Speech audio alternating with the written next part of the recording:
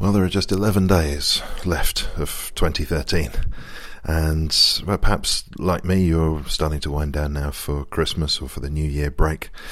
One thing we can be certain of, though, is that London itself will not be winding down. London just keeps on regardless. Even in the last couple of days, we've had verdicts on 2 high-profile cases. There's been the very serious accident at the Apollo Theatre, and I've no doubt that as we get closer to the new year, there'll be many more stories to cover. You can, of course, read all about it on Londonist.com. But for me, this time of year is all about taking stock.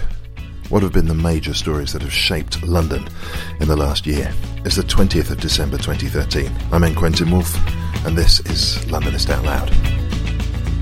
Hey baby, let me take you down to a place of strange sights and sounds. You ain't never seen the like before, just a stone's throw from your front door.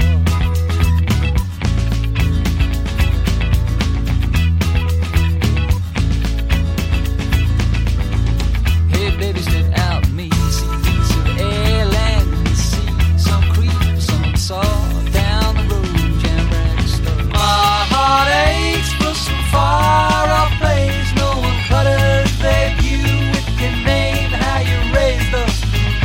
Well, hello. It's a tough life doing this job, but this week I find myself cloistered at Bagayo, which is a Moroccan restaurant. It's a very nice place and it's all decked out for Christmas. With me are 3 of the Londonist team: Matt Brown, the editor of Londonist; Beth Parnell-Hopkinson, aka Beth PH, senior editor with the website; and Rachel Holdsworth, also senior editor. Hello to you all. Hello. We are here to look back. In the recent distance, Christmas parties are plenty, and I know, Beth, you've got a week of Christmas parties, so we've got to kind of get through the fug of Christmas partydom, and we're going to look back at 2013 in London and look at the way that Londonist has covered some of the stories that have been going on there. And we should start, Matt, by saying something about Londonist.com and what the site's been doing over the last year. Yeah, well, it's been an interesting year because for the first time ever, really, in our history, there's no Olympics to look forward to, so we've had to cover London from a whole new perspective all of a sudden, and it was always a bit of a mystery how the year would unfold, whether it be as interesting as in the past. But of course it was, because we're living in London, one of the greatest cities on earth, and as you'll hear from this show, there's been plenty of things, good and bad, going on in London this year, and we've had a really interesting time covering it all. So it hasn't been the case that the world's focus has drifted away from this city? I don't think it ever will, no. What about the attendance, the footfall on Londonist? How are we doing in terms of people coming along and saying hello? We've had a really, really successful year, actually. We're up to almost 2 million page views every month now, which I think that's grown by about a third on what it was last year. So we're certainly seeing the traffic come. And this year we've also been very fortunate to have media partnerships with big players like the Thames Festival and the Museum of London, which has really helped boost our kind of reputation and our cash flow. And we can blow our trumpets a little further because there's been a wonderful site redesign as well, with snappy new photos of everybody and a much sleeker look, I would say. Indeed, that came in about June, and it's a lot more visual now. We've made it responsive, so depending on what device you're looking at the site on, it will expand or contract to better fit your device, and it better shows off the full range of content we have on there. We have about 12 to 15 stories every single day, so it's always been a challenge to make sure those stories all get a fair amount of space on the site, and I think we've addressed that now. We'll dive into individual stories through the year in just a moment. Rachel, how's your year looked overall? I'm so tired right now, I can barely remember it, which is probably a reasonable comment on my year. Yes, I get the impression that a Christmas break will be welcome. Oh, it really would. You know, I've actually been thinking, I think Christmas Day is going to be the first day in about a year where I've had no work to do that hasn't involved either being on a plane or ferrying my parents around Budapest. which is kind of specific, but yeah, that's going to be the first day off in about a year, I think. So what happens with Londonist then on sort of Christmas Day, Christmas Eve? How does it work? Well, we kind of go into a sort of hibernation. There will be still articles, maybe 2 or 3 a day, covering the festive period, which will line up in advance. But we all do have a bit of a break over Christmas. You're not going to take advantage of the fact that Rachel seems to be off duty that day and pull her in? I'm so addicted to London, I'll be there all the time, just keeping an eye on things. Beth, how about your 2013? Well, it's certainly been a busy one, and there's been quite a lot going on. And as Matt says, we've had to look elsewhere than the Olympics to find our subject matter, but luckily we haven't been short of things to write about this year. Did you find yourself in all honesty, getting a little tired of Olympic space stories. Oh God, yes. What was the telltale sign that you were getting weary with those? We ran out of angles, basically. There was just a lot of it was about transport hysteria, and I think everybody expected London to grind to a complete standstill. And when it didn't happen, I think people were slightly disappointed, but also quite relieved as well. Plus, there was the whole big thing. I think everybody expected the Olympics to all go horribly wrong, but it didn't, and it all went off marvellously, and everyone was happy. So. I think there was a bit of a high after that. That hadn't occurred to me. It did actually. Now I think back, it did actually breathe fresh life into the coverage as well, for there to be that change of tone. Can you imagine how annoying that would have been to have yet more weeks of, we told you it wasn't going to work out. Yeah, well, 2013's been a year with a very different tenor to it. And we'll take the year chronologically, of course, starting therefore with a horrible incident in January. Matt? Yeah, I mean, it's a shame to start the year's review in a sombre note, but we did have this horrific helicopter crash on the, I think it was the 16th of January, start of the year, when in thick fog a helicopter hit the 1 St George's Wharf Tower, a large residential building under construction in Vauxhall, Nine Elms area. And unfortunately the pilot died, and I think one of the person on the ground died, and we had a few injuries there as well. And of course, for the everyday people going about, it was also chaos on the roads for 2 or 3 days after that as well, while they did the clear up. So it massively affected that part of town, and of course massively tragically affected the families of 2 people's lives. Yes, and of course at this time of year our thoughts go to those families. We know that you feel a loss ever more keenly at a time like this. The repercussions of that incident have been quite interesting. What have been the main effects of that crash? What lessons have we learned? Well, I think one of the things that was one of the potential causes of this was the lighting on the crane, which apparently wasn't as well illuminated as it could have been, and especially in thick fog. That's obviously very important. Maybe the flying regulations in these kinds of weather conditions as well. It's very close to Battersea Heliport, so there's helicopters around there all the time. So you'd have thought developments like this would have been lit up like a Christmas tree to make sure, especially in bad weather, that these things wouldn't happen. Well, let's not linger for too long on a very unhappy incident like that, and let's see what else was going on. I'm assuming that apart from that, January was a month of good cheer and joy. And recovery from New Year hangovers. Yes, quite right. Well, of course, it's the cold weather, and it was particularly cold in 2013, Rachel. It was such a terrible winter. It's so horrible. It was still cold until March, but January. It got so cold that the rough sleeping charities have a policy where if it's cold enough, if the temperatures are below zero for 3 nights in a row, there's something called severe weather emergency provision, and it kicks in, and all the boroughs have to provide a shelter inside for all rough sleepers who want it, and that. So no matter where, like library, shopping centre, whatever. Yeah. In fact, I was actually out with an outreach team from Broadway, one of the sleeping charities, about a month ago. We went round the City of London and we were chatting about this, and she was explaining how it works. And yeah, it is basically anywhere that a borough can open up, they have to open up. Some of them, if they don't have the space, they will sort of go in with another borough. But yeah, it can be anywhere. It can be a school, it can be like an old.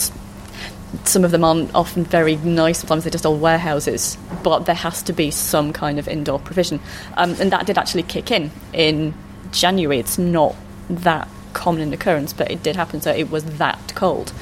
Well, of course, because the heat coming off all the buildings does tend to keep London a degree or two warmer than the suburbs, doesn't it, and the rest of the country, certainly.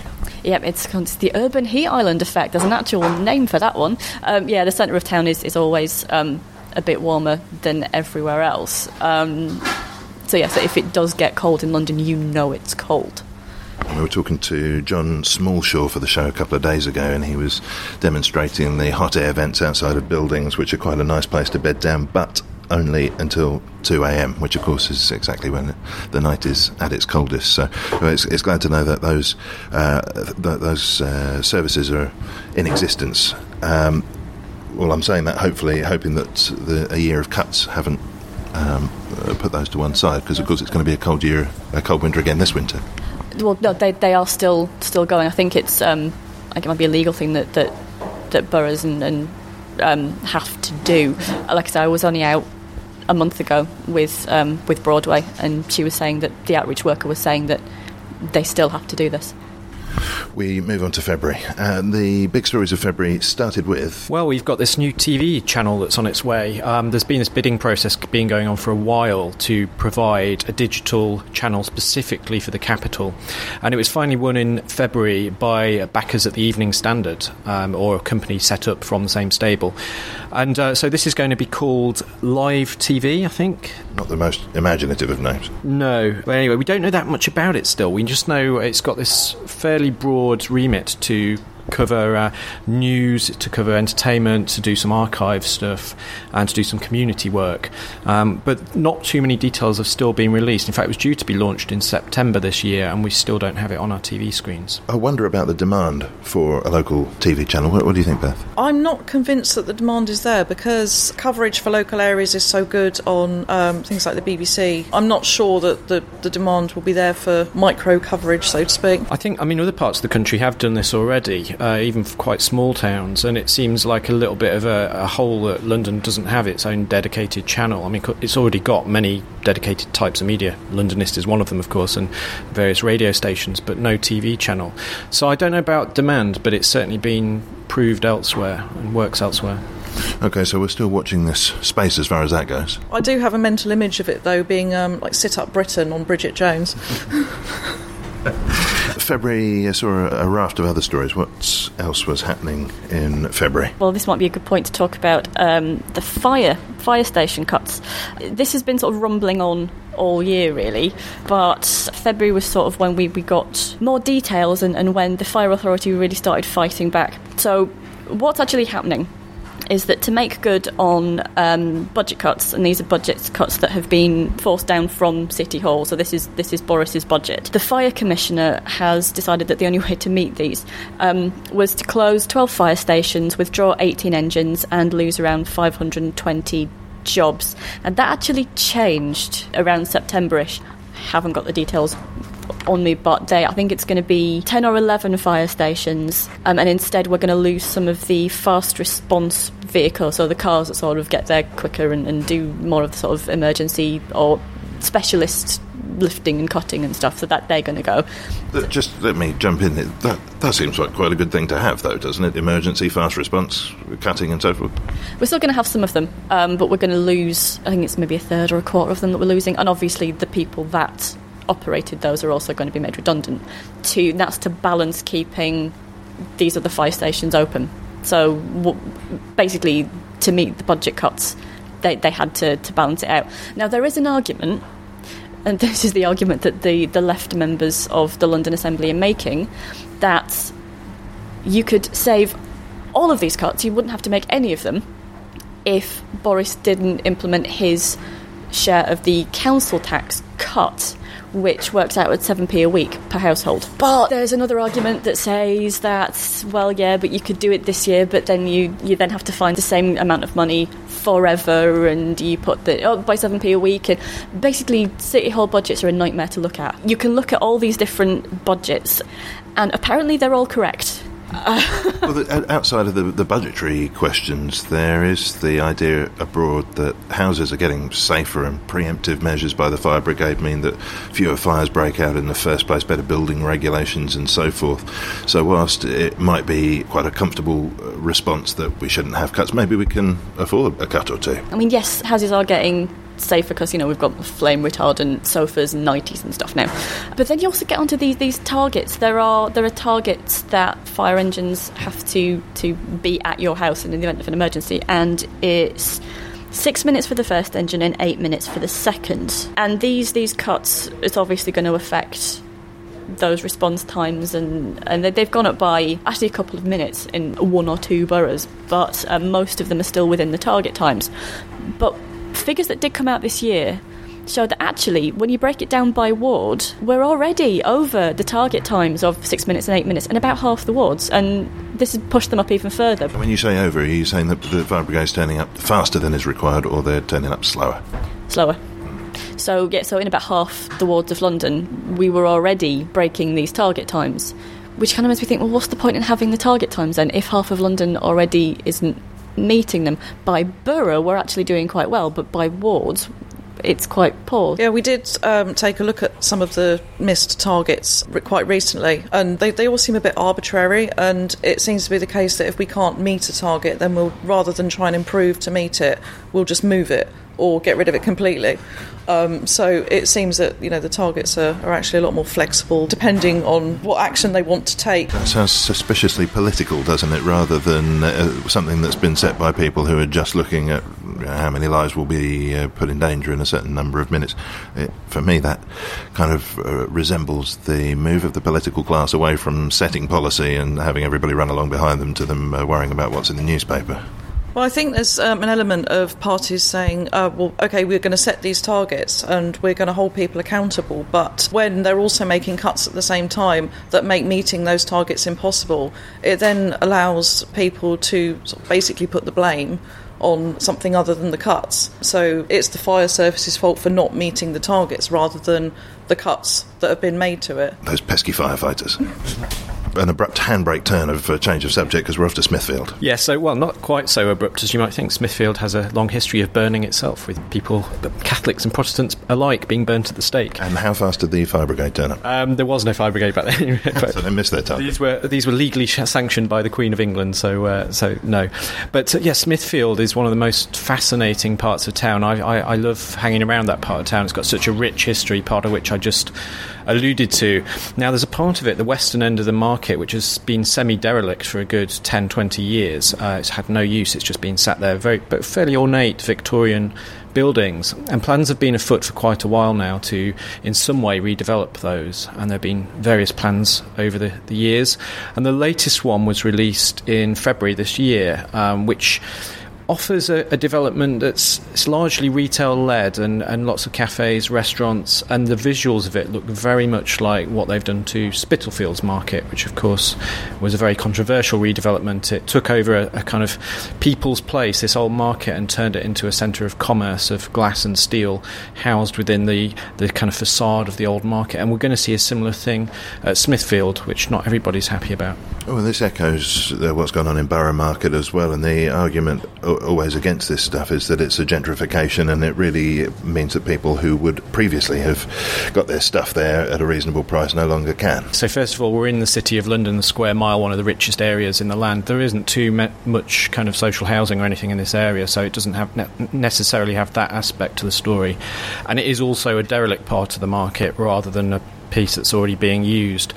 I think the main argument is that these are quite beautiful old buildings and they're going to be totally changed in function, and maybe it's kind of not necessarily the best way to use it. I think they should have some kind of museum to the area there, because you've not only got this history of the Queen burning people there, you've got William Wallace was executed there, you've got the whole cattle market that was there for 500-600 years, Bartholomew Fair, this great fairground with all kinds of animals on show and things like that. It's got such a rich history. The area deserves its own museum, and I'd like to see that as part of these plans. It's moved on, of course. That was February. In 10 months, have we heard any more about this plan? I think it's still in planning stages. I think so. We only got these kind of brief outline of what the architects are planning, and of course then it takes many months of sitting with councils and different people to assess them. So we still haven't had a recent word on that. We're on to March. OK, so it's been hard to miss in the news, particularly over the last year, with the rise in food bank usage, and on several occasions we've taken a look at food poverty in London. The number of food banks in London has actually risen from 6 in 2009 to 40, which is a massive increase. And the number of people who are actually using them from each food bank from 68 in 2009 to 850 this year.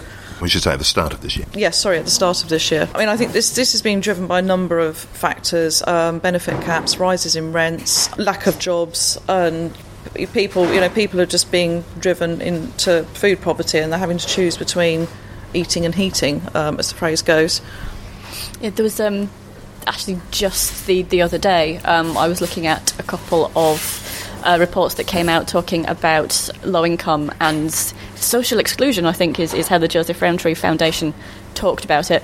The poverty line is worked out by, if you're earning less than 60% of median of national income, you are in the poverty line, but median income has been falling, which means that the poverty line has come down. So just because fewer people... For those of us who didn't do very well at mathematics, median is which... How do you calculate median? think you need to... You don't know how you're pointing away. You're using median, but you don't know median.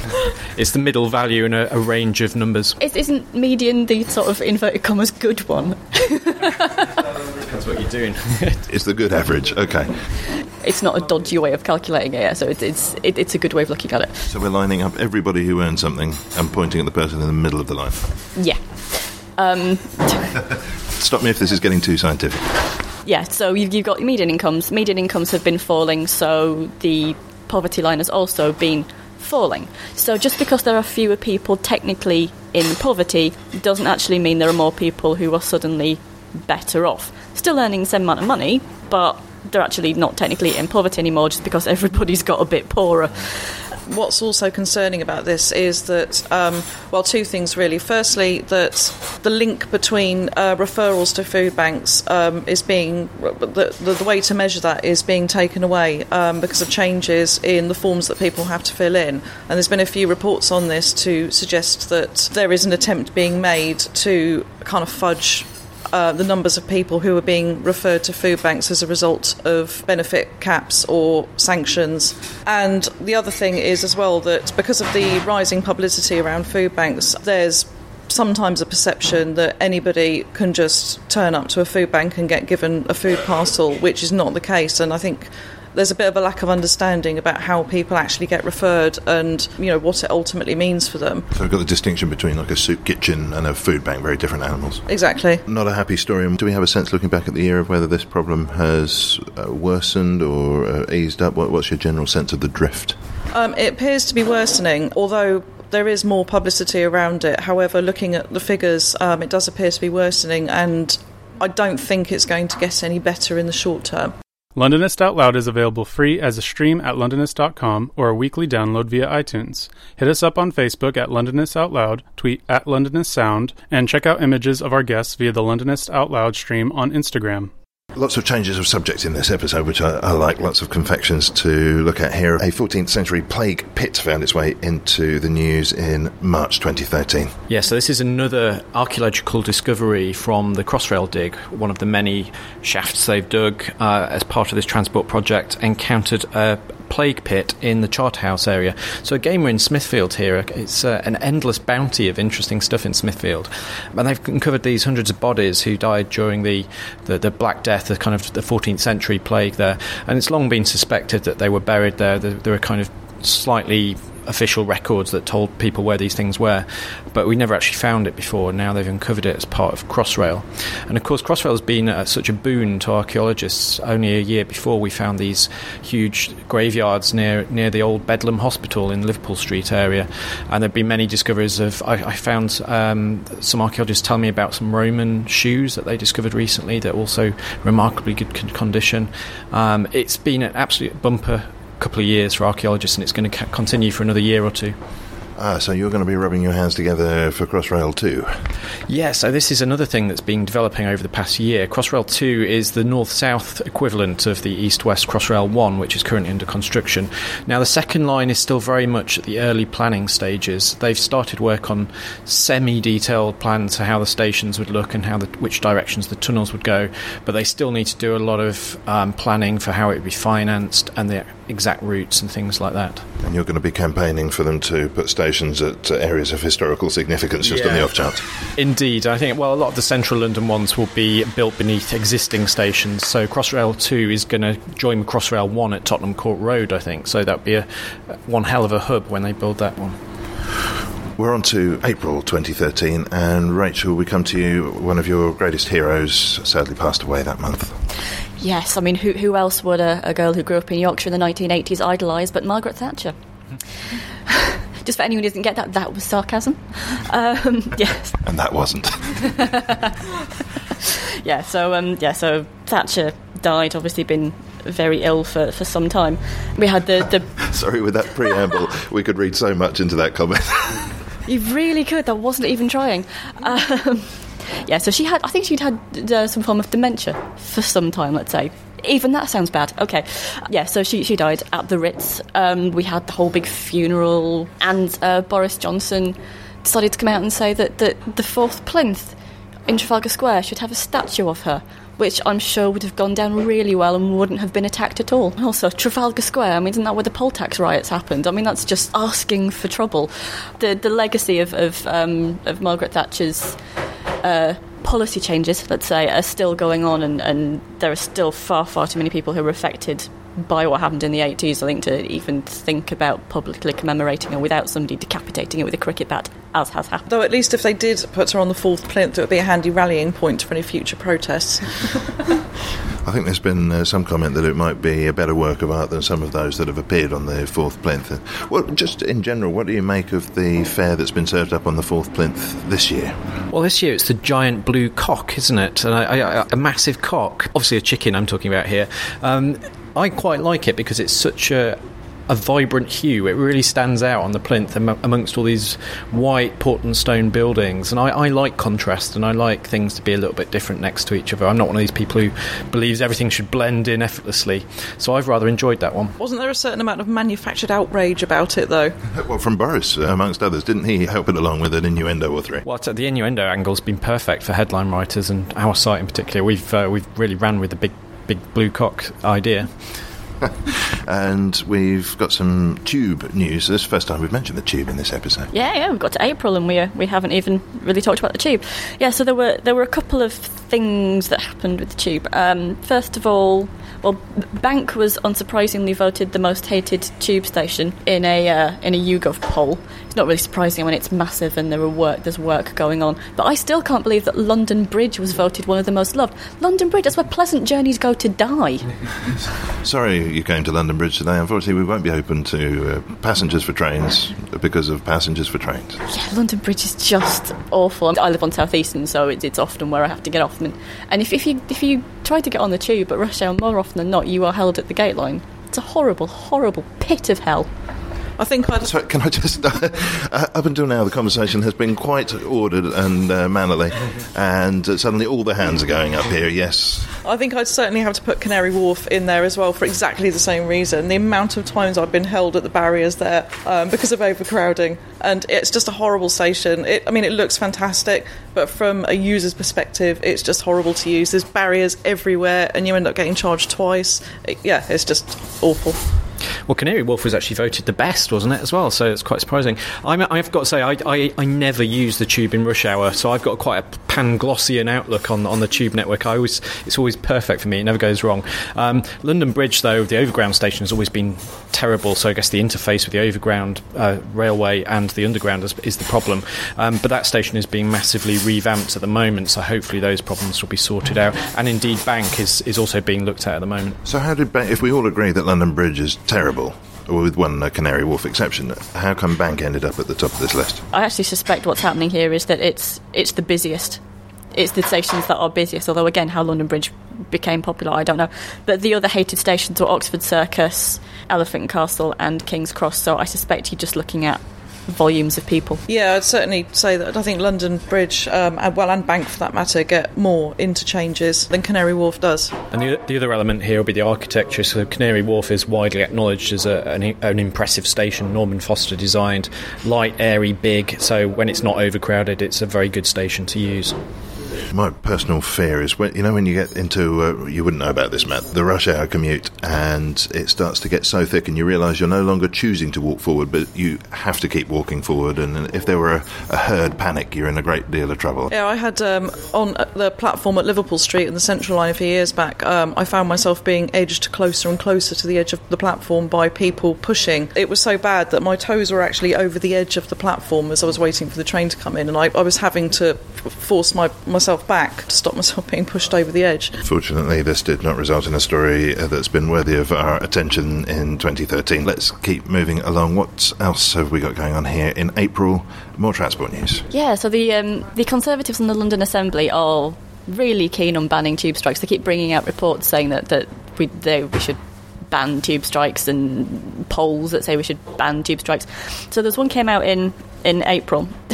Another thing that the Assembly Conservatives really want to do is they don't like minority strikes. So you'll sometimes get a strike where maybe a majority of the people who voted in the union voted for it, but the majority of all the union members didn't vote for it. So they want it to be a majority of all the eligible members, which is always kind of hilarious when you look at, well, the voting record for the London Assembly itself. I don't think we've ever had more than 50% of Londoners vote for the London Assembly. Banning tube strikes is a big thing for the London Assembly Conservatives. They really want to get onto the RMT. But they released a poll, a YouGov poll, in April that had asked, it was only 285 people actually, which is a really small number, whether anybody wanted to ban tube strikes. 47% were in favour of a ban on striking, 32% were in favour of a ballot threshold of 50% plus one of all eligible union members. We actually think it's quite funny that the Conservatives are basing this call for banning tube strikes with majority voting when 47%, 32% are not over 50%, as you will have noticed. The number of Londoners who have voted in London elections for both the Mayor and the London Assembly, I don't think has ever topped 50%. So calling for majority strikes from people who have never had a majority of all eligible Londoners themselves, bit cheeky. Well, there are two other stories that we have yet to deal with from the first half of 2013. Neither of them reflect our city in a very positive light. And, well, the nature of the beast is such that we are recording this episode on the morning of the day when we're expecting to hear the verdict in the trial of those accused of murdering Fusilier Lee Rigby. Of course, that means we can't say anything about that except to note it, and the rather chilling headline retrospectively that we see from the 22nd of May 2013 was serious incident reported in Woolwich. And of course you will know better than I do right now what the outcome of all that was. The other story there though concerned Stephen Lawrence, and of course that story has been going on for many years.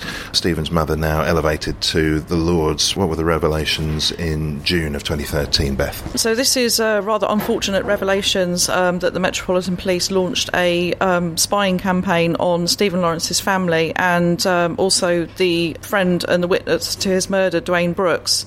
They were particularly looking for associations to political groups, the ultimate aim to be to discredit the campaign for justice on his behalf. Yeah, I mean, it's just a really unpleasant thing to find out, particularly from the police, who you're supposed to be able to trust, that, you know, this boy was murdered and the police are basically looking for a way to discredit a campaign to get justice for him. Well, of course, the statement was produced from, I think, Commissioner Bernard Hogan-Howe, and it seems quite familiar. It's something that I think I've been hearing from newspaper editors, from politicians, from IPSA, from various bodies saying, well, that was in the past and we've learnt our lesson and things like that simply won't happen again. They unfortunately don't seem to be learning that lesson, though, because we've obviously had all the Plebgate investigations which have been going on over the last year too, which again have recently come to the forefront of the news. And there was also a poll around the time as well which said that fewer of the public trusted the police than as a result of the Plebgate investigation. Not looking good, is it? There's part of me that wonders whether we won't still be looking at these exact same stories, Stephen Lawrence and Plebgate, at the same time next year. They seem to be never-ending. The sound you hear is our coffee arriving here at Bagayo in Old Street, where we'll be back in just a second to discuss the stories from the second half of 2013. Londonist Out Loud is sponsored by Audible. To claim your free audiobook from a range of 60,000 titles, try the Audible service on 30-day free trial. Audiobooks can be saved as MP3s and played on your compatible phone, tablet, or desktop, or burned to CD, and they're yours to keep. For your free audiobook, go to www.audible.co.uk/Londonist and click through. A pot of delicious Moroccan tea has arrived, and I'm enjoying it with Matt Brown, the editor of Londonist, Beth Parnell-Hopkinson and Rachel Holdsworth, senior editors, both, and we're discussing the news stories from 2013. It's been a very busy year. We are going to move on to a lovely story here. This is the racist van. Beth. Right, so back in the summer, people may remember that the Home Office launched a campaign which was popularly known as the Go Home campaign, or even more popularly known as the Racist Van campaign, where they sent a van with advertisements on the side around areas where there was considered to be a high number of illegal immigrants. Was it a white van? Do you know what? I don't know. I think it may have been. I think it was a white van.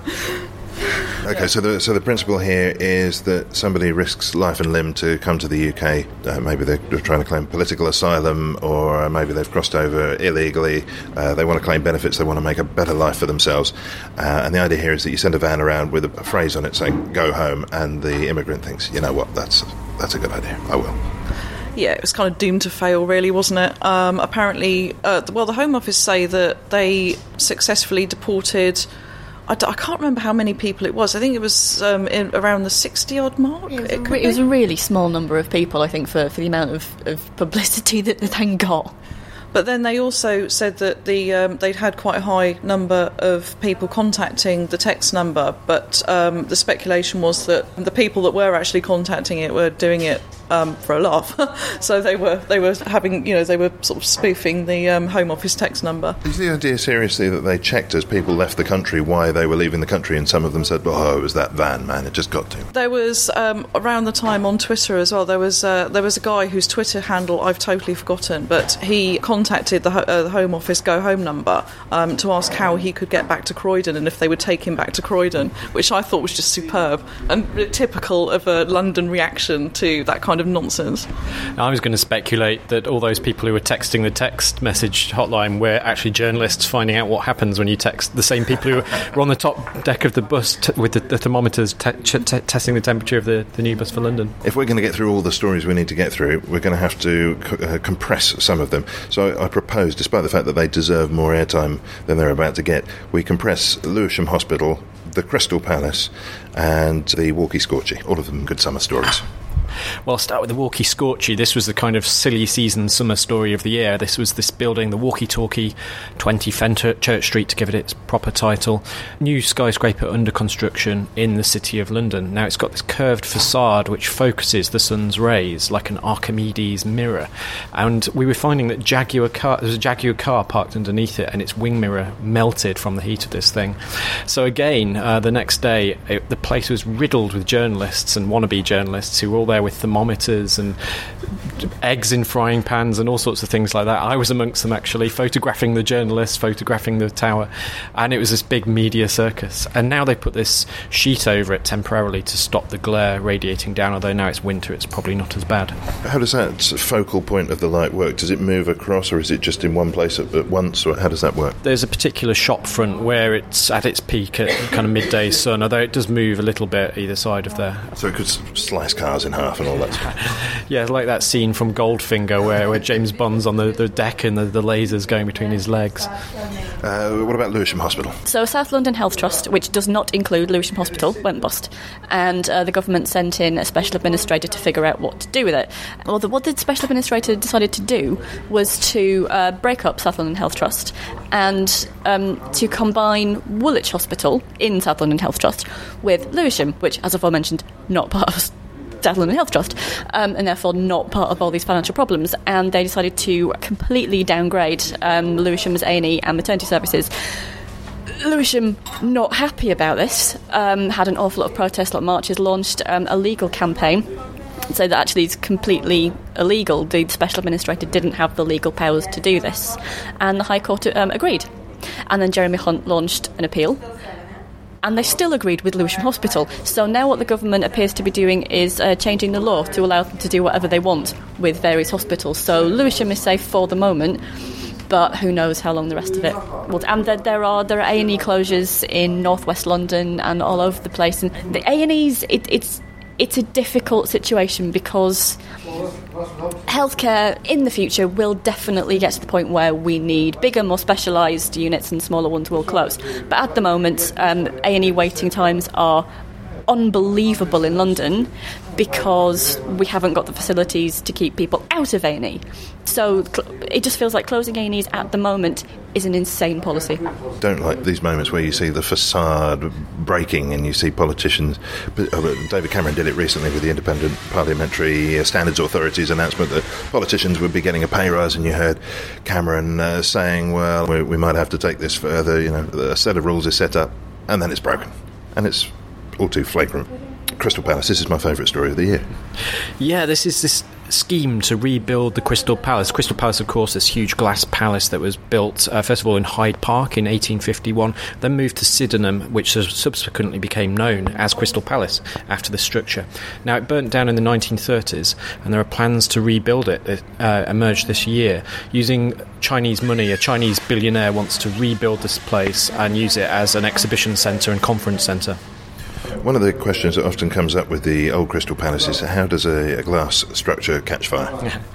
I think it was the things inside that caught fire, and the heat from that caused the glass to crack and the struts to fail. Let's keep moving, though. The big South Bank story for many people of the year has been that of the skate park. Who's going to take that one? So the skate park is part of the South Bank complex. It's underneath Queen Elizabeth Hall. It's been used for about 30 years by skateboarders as a kind of impromptu place to go and skate around and spray the walls with graffiti. And it's become part of the culture of the South Bank, a much cherished part, not just by the skateboarders themselves, but by people passing by and Londoners who like to see this. Now it's going to be moved further upriver, just a few 100 metres underneath Hungerford Bridge, as part of a redevelopment of the South Bank Centre.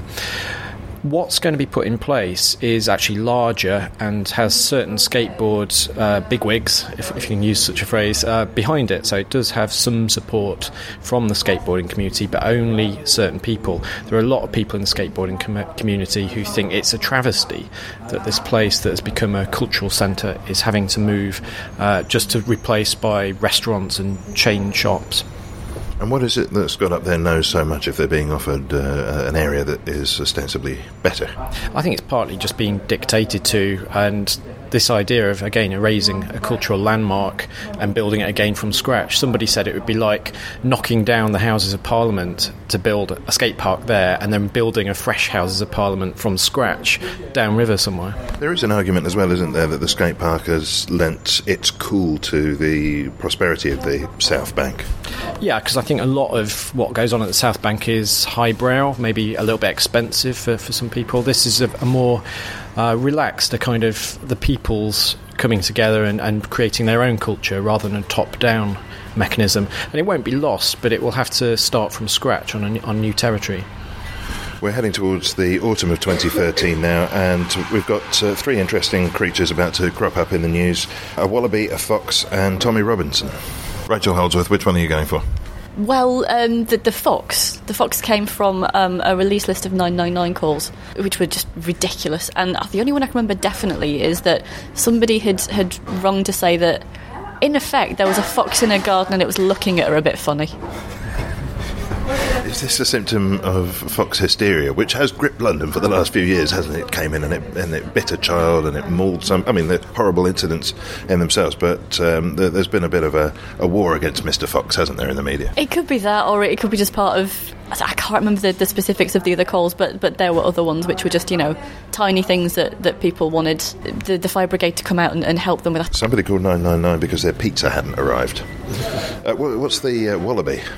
Yeah, I think it's two wallabies, actually. We've had sightings of wallabies in the parks of North London, particularly around the Hampstead and Highgate areas.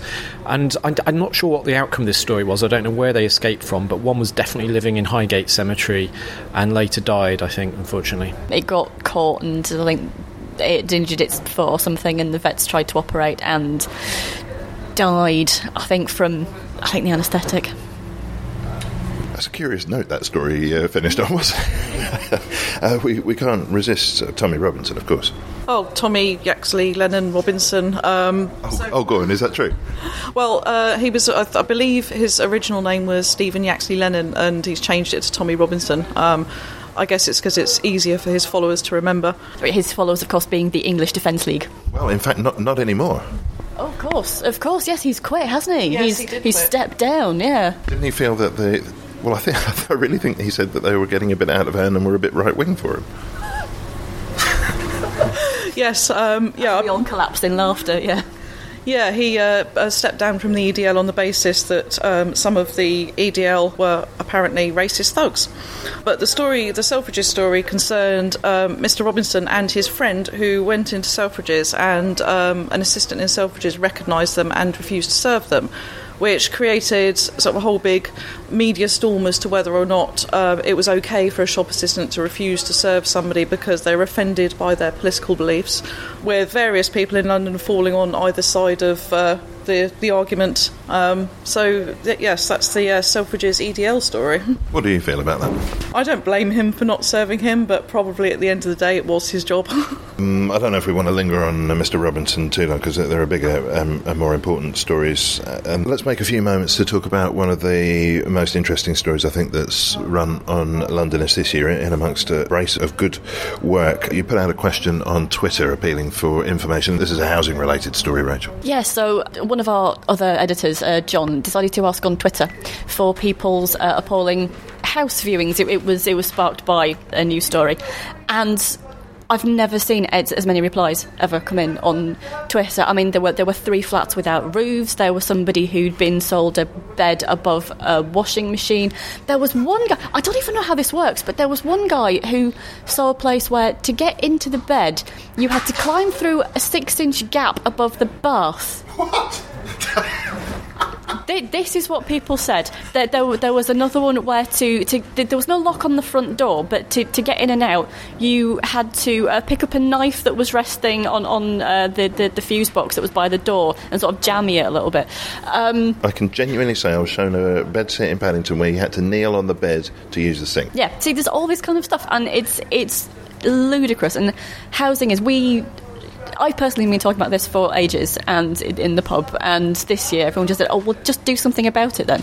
So we've created a new section on Londonist purely for housing-related stories, because as far as I'm concerned, housing is London's biggest problem. Everyone thinks it's transport, but that's just because everybody uses transport every day and we have immediate experience of it, but really it's housing.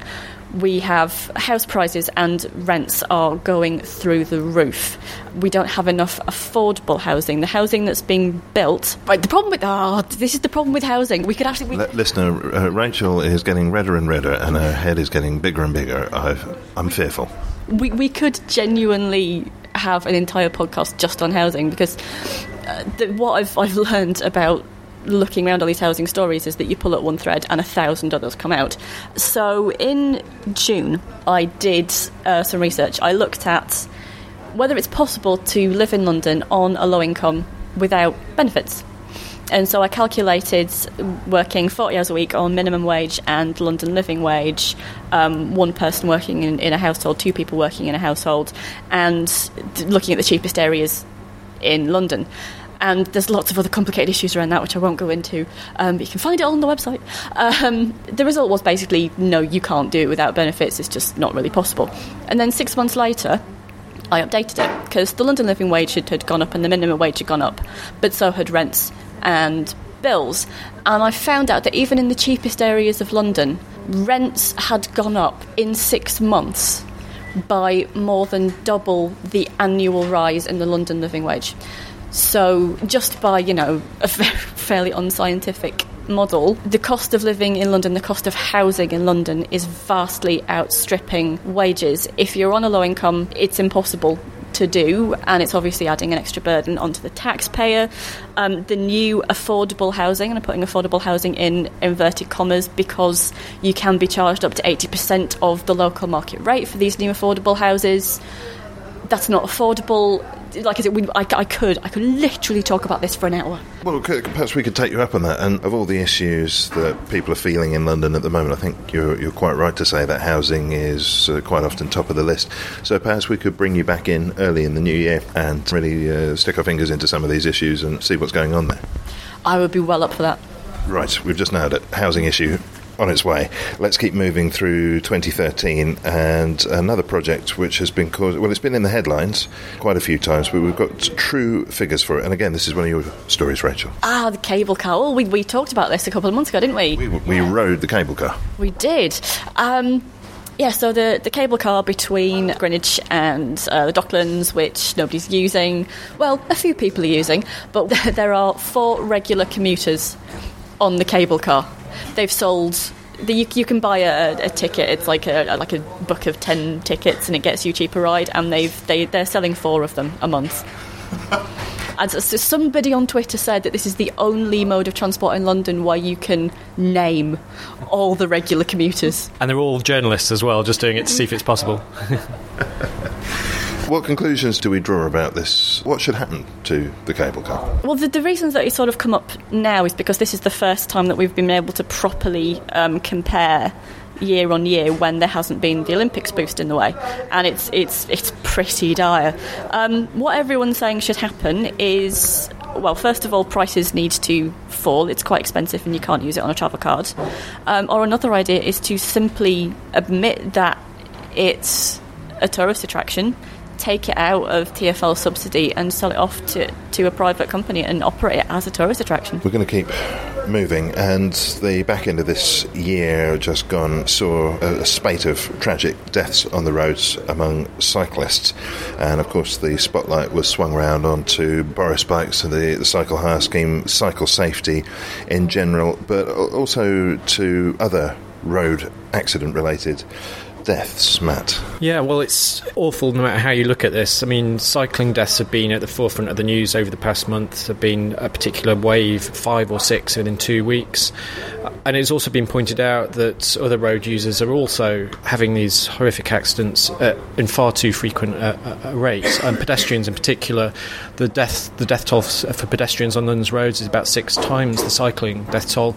It rarely gets the coverage that the cycling deaths do for various reasons. Well, not least, I suppose pedestrians don't identify themselves as a group, do they? I guess that's part of it, yeah. And there's very few lobby groups involved and with big PR machinery behind them. And also people die as pedestrians for different reasons. It could be complete accident, it could be someone walking across headphones in, who knows. There are a lot of different ways to do it. Cycling seems to be the same sorry story over and over again, and a story that can be helped by transport infrastructure improvements. I think with pedestrians, as you say, they don't self-identify as pedestrians, but also everybody at some point in the day is a pedestrian, whereas cycling tends to be more around commuting, going from A to B, so I think that's probably why it's less in the headlines. And there are some really horrible facts around pedestrians. I mean, Beth, you read the report, and I was appalled to see that you are more likely to be run over on a pedestrian crossing in London than off a pedestrian crossing in London. Genuinely, that's from a Transport for London report. You dug that out, didn't you? Yeah, I have to say I was quite surprised about that myself, because you get so used to people sort of wandering across the road wherever they feel like it that, you assume that crossings are going to be safe for pedestrians, but judging from the figures that we looked at, that's not always the case. The other high number of pedestrians who are killed are people who are drunk, but what they're actually doing at the time that they're drunk and involved in an accident isn't actually specified. Matt, you mentioned the idea of making things safer, getting the infrastructure right. I suppose the easy thing to do in a conversation like this really is to light the blue touch paper and have a war between the cycling contingent in the motoring fraternity and fingers pointed, and that's not terrifically helpful. But what infrastructure would you like to see in place to make things safer? Well, specifically with the cyclists, there's plenty of schemes which TfL are already looking at. For example, the Dutch-style partitions, so cyclists have their own segregated lane away from the traffic. This is being looked at least 30 junctions now. Boris Johnson's got behind it, but it will take time, because you can't, as TfL themselves have pointed out, you can't just rush these changes in, because then another road group might be penalised or endangered by hasty adjustments. The thing about the Safer Junction review, say they're now looking at 30, that's actually down from a couple of hundred. Boris Johnson's been talking about this for several years, and Transport for London, I'm actually now going on something that John Biggs, London Assembly member, said in the Chamber, is that Transport for London are so slow at making any changes. The Safer Junction review was originally meant to take in, like I said, an awful lot more, and yet even with all this publicity and even with all the clear and present dangers that are evident on some of these junctions, it's still only 30 that they're going to be looking at.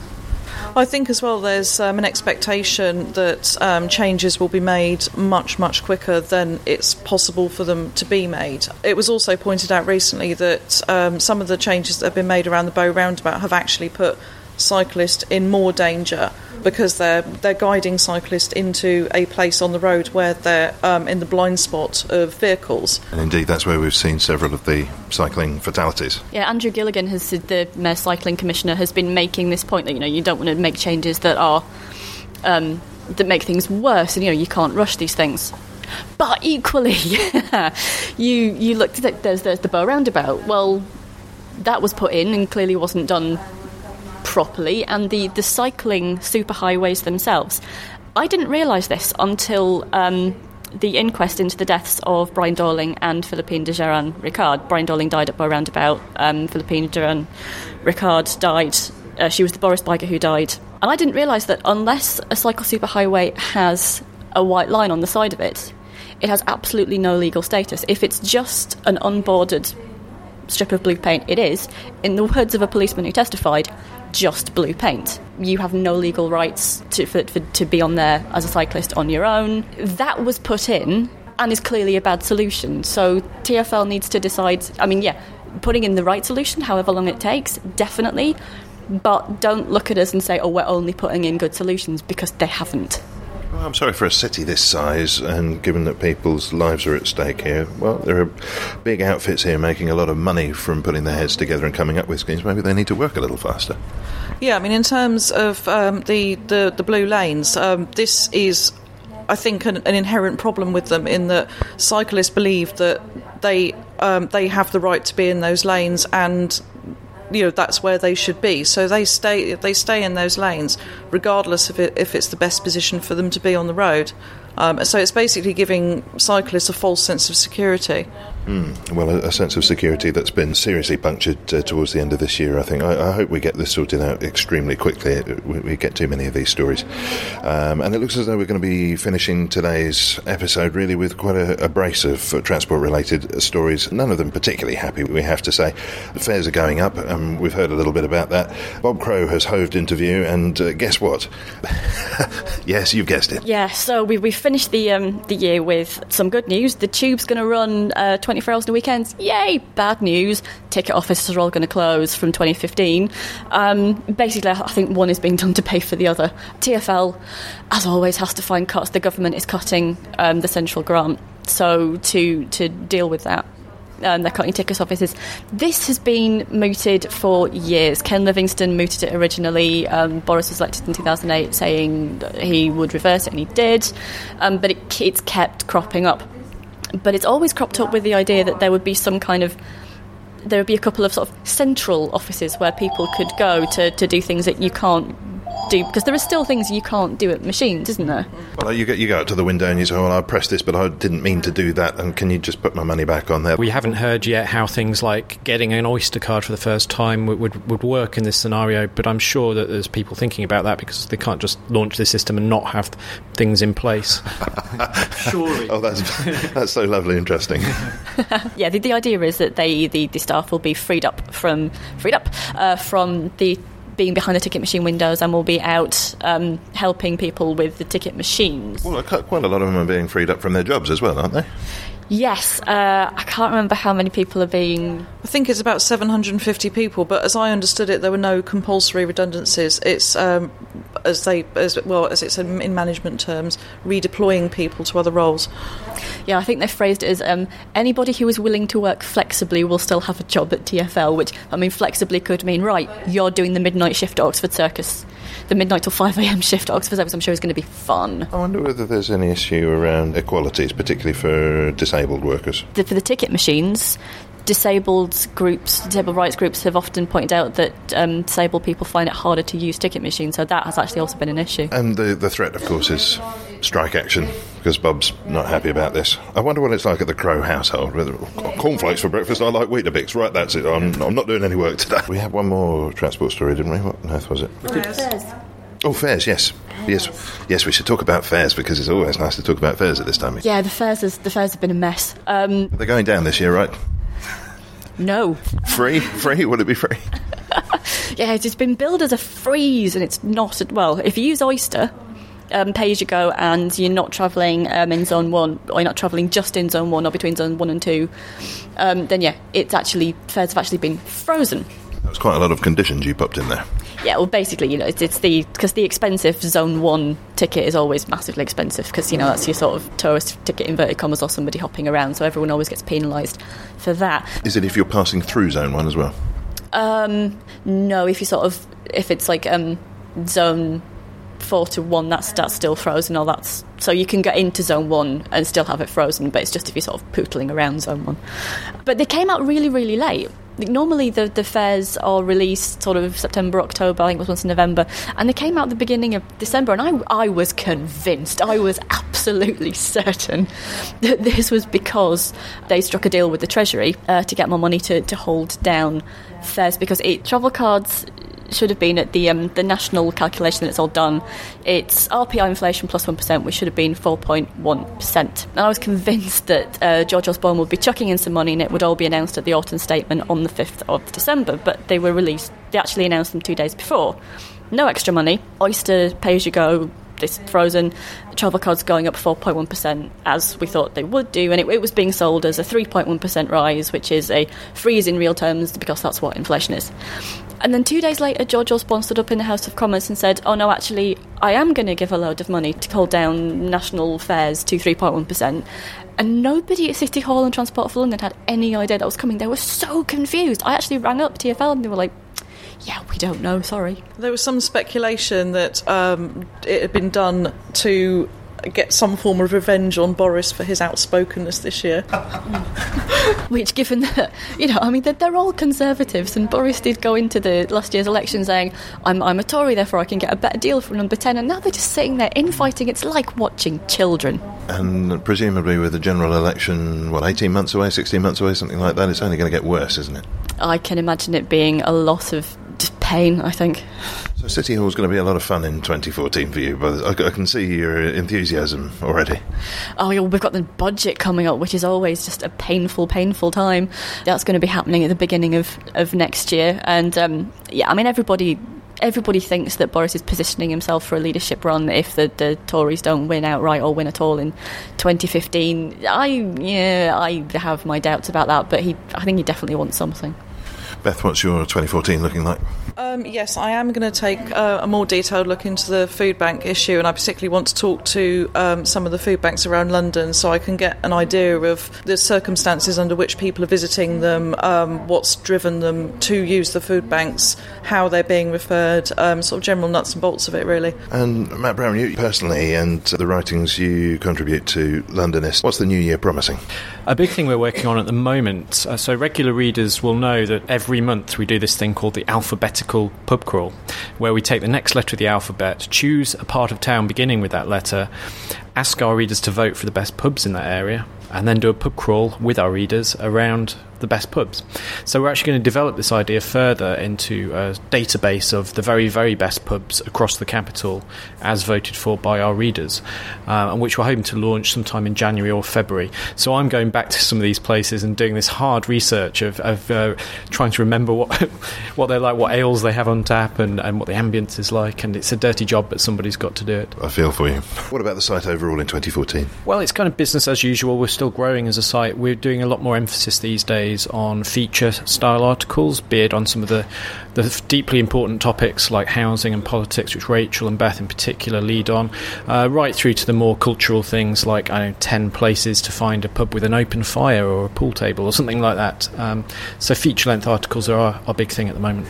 Well, of course, everything that we've been discussing on today's show can, by its very nature, be found in the archives on Londonist.com, particularly some of those stories around cycling, housing, and you can dig into the detail and get into those. For now, though, I hope you have a relaxing break if you're taking one, and that 2014 is all it can be for you. From Beth Parnell-Hopkinson, Rachel Holdsworth and Matt Brown, and me, N. Quentin Wolfe, goodbye. Bye. My heart aches for some far-off place. And that's all for this week, and indeed for 2013. Thanks for this week to Rachel Holdsworth, Beth Parnell-Hopkinson and Matt Brown. Thanks too to Mark Barr, Bernie Barkley and Bagayo Restaurant. Theme and incidental music was by Songs from the Howling Sea. I'm N. Quentin Wolfe.